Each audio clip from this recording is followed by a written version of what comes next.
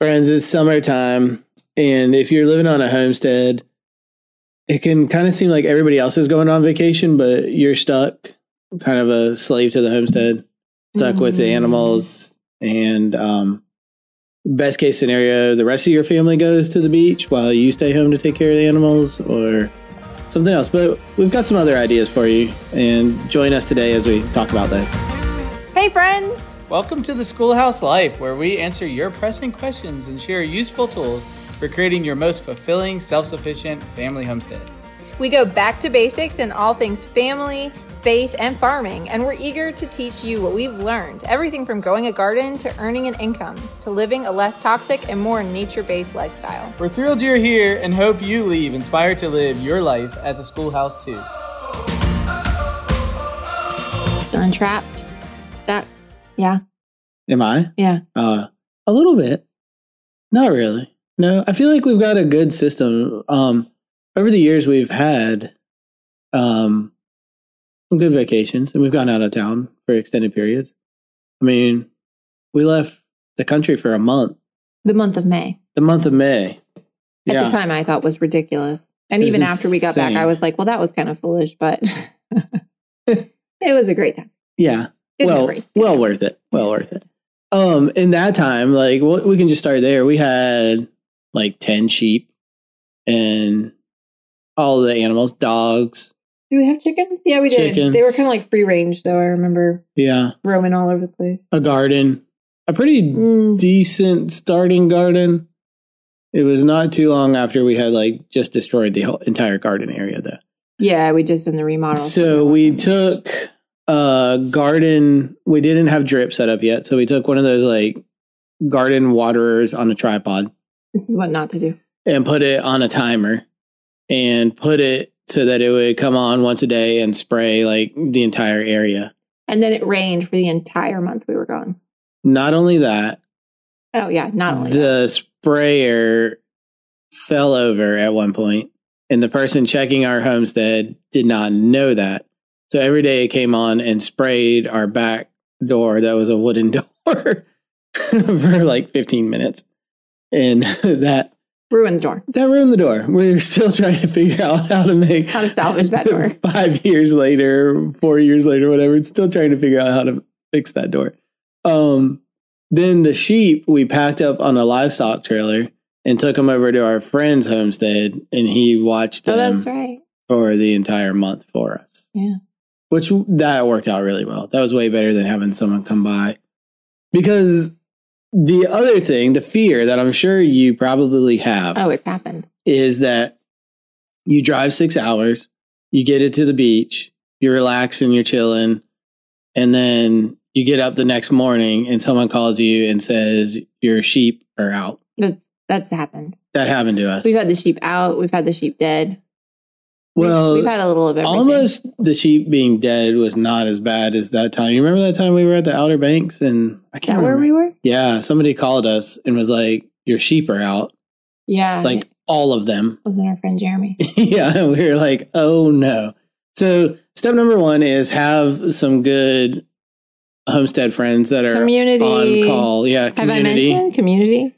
And in this case, it was actually our like 80 to 90-year-old neighbor. We don't know exactly how old he is. About as old as the dirt around here. And we called him, and he went over to, he's like, within eyesight of our place. He went over there, and all the sheep thankfully had run into our barn because they knew that's where the food was. So he just went over there and closed the door behind him, and that was it. Then we had another friend that came over and got him back onto grass, I think. Or maybe we left them in the barn. I don't know. But that worked out really well. So I would say that most of the time, if you have backup friends, good neighbors, you've built a community, you don't have to drive the 6 hours back to take care of your what has happened. Someone can help you out. And I think the part of that looks like trading also, like when making sure that your other friends know that they can go out of town. Goes around, comes around. You'll watch their animals for them. Yeah. So, that's kind of the negative. The other thing we've designed is we've designed systems where like when we go out of town, we park animals inside of permanent fences is a big one. So worst case, they get out of their temporary fences, but they're not gone. So we can deal with it when we get back. Mm. And the other thing is that the systems are kid friendly. So that means that, new user friendly too. Everything that we have is not so complicated that our 7-year-old technically couldn't do it. Yeah. And that makes a big deal. I think when it can be really intimidating for non-homesteader types to say, yeah, I'll farm set for you, when it's like a real working kind of farm. Right. But when you bring them over and you show them the ropes and they're like, oh, your kids are doing this, I guess I can probably handle it. Yeah. It's really helpful. If it's so complicated that no one else can step in for you, then that can be a problem. And, I think a lot of it is about control, not feeling the need to control everything, which can be hard. But it's definitely been worth the sacrifice, I would say, or worth the releasing control to be able to have those vacations and take the breaks, because, our kids, I think, need that. If they felt that we were slaves to this property, they'd just resent us.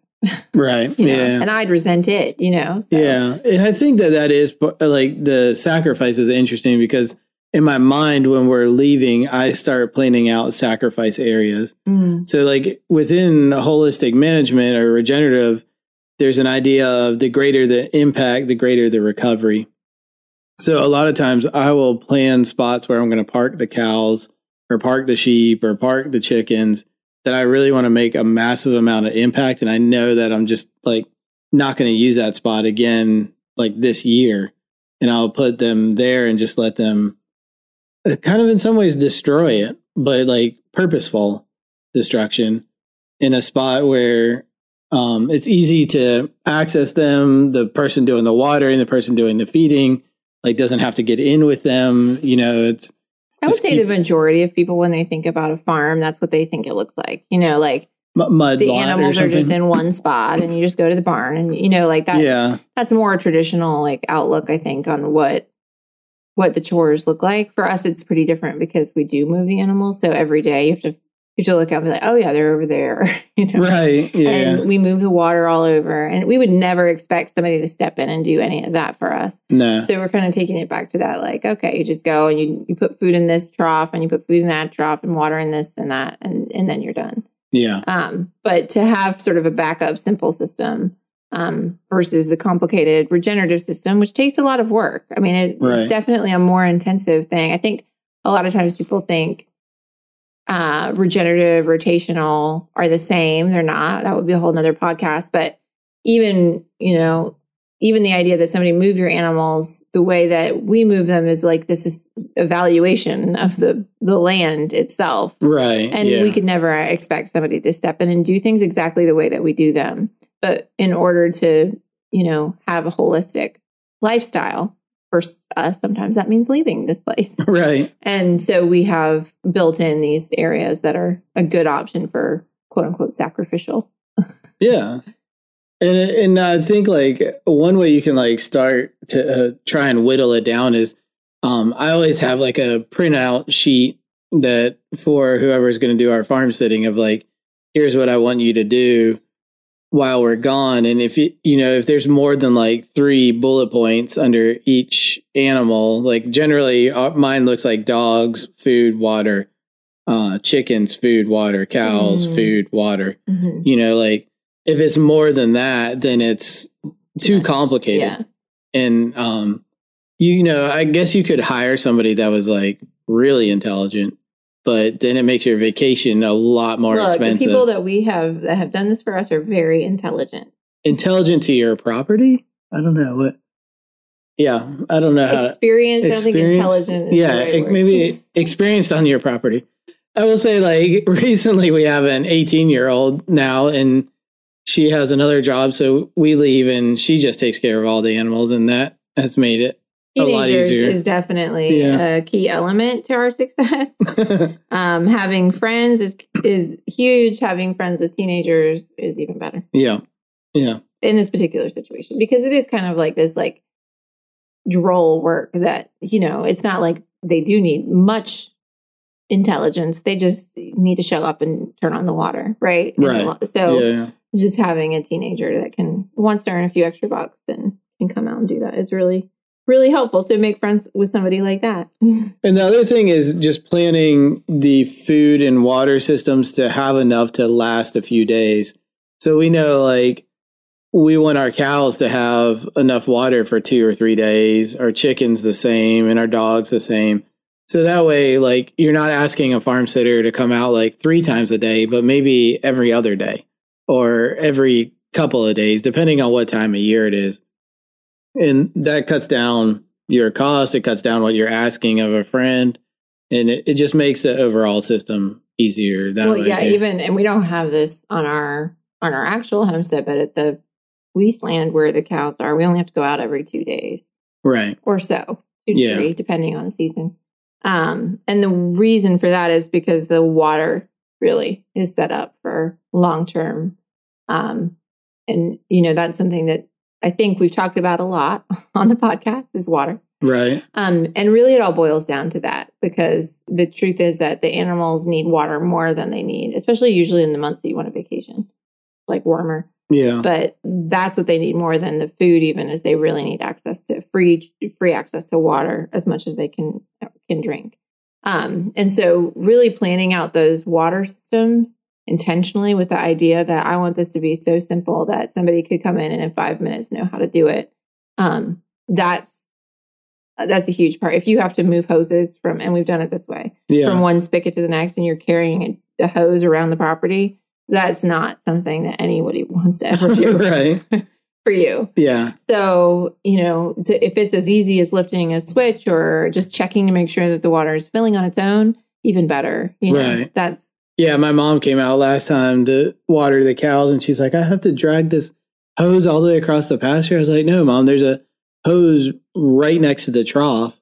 And she calls me back and she's like, oh, it's like right next to the trough. I was like, yeah, like you walk out there, you flip on the spigot and it fills the trough. Like that's how easy it should be for your farm sitters. Yeah. And for you. I mean, if on a daily basis you're shuffling hoses around your property, that's a waste of your life. Right.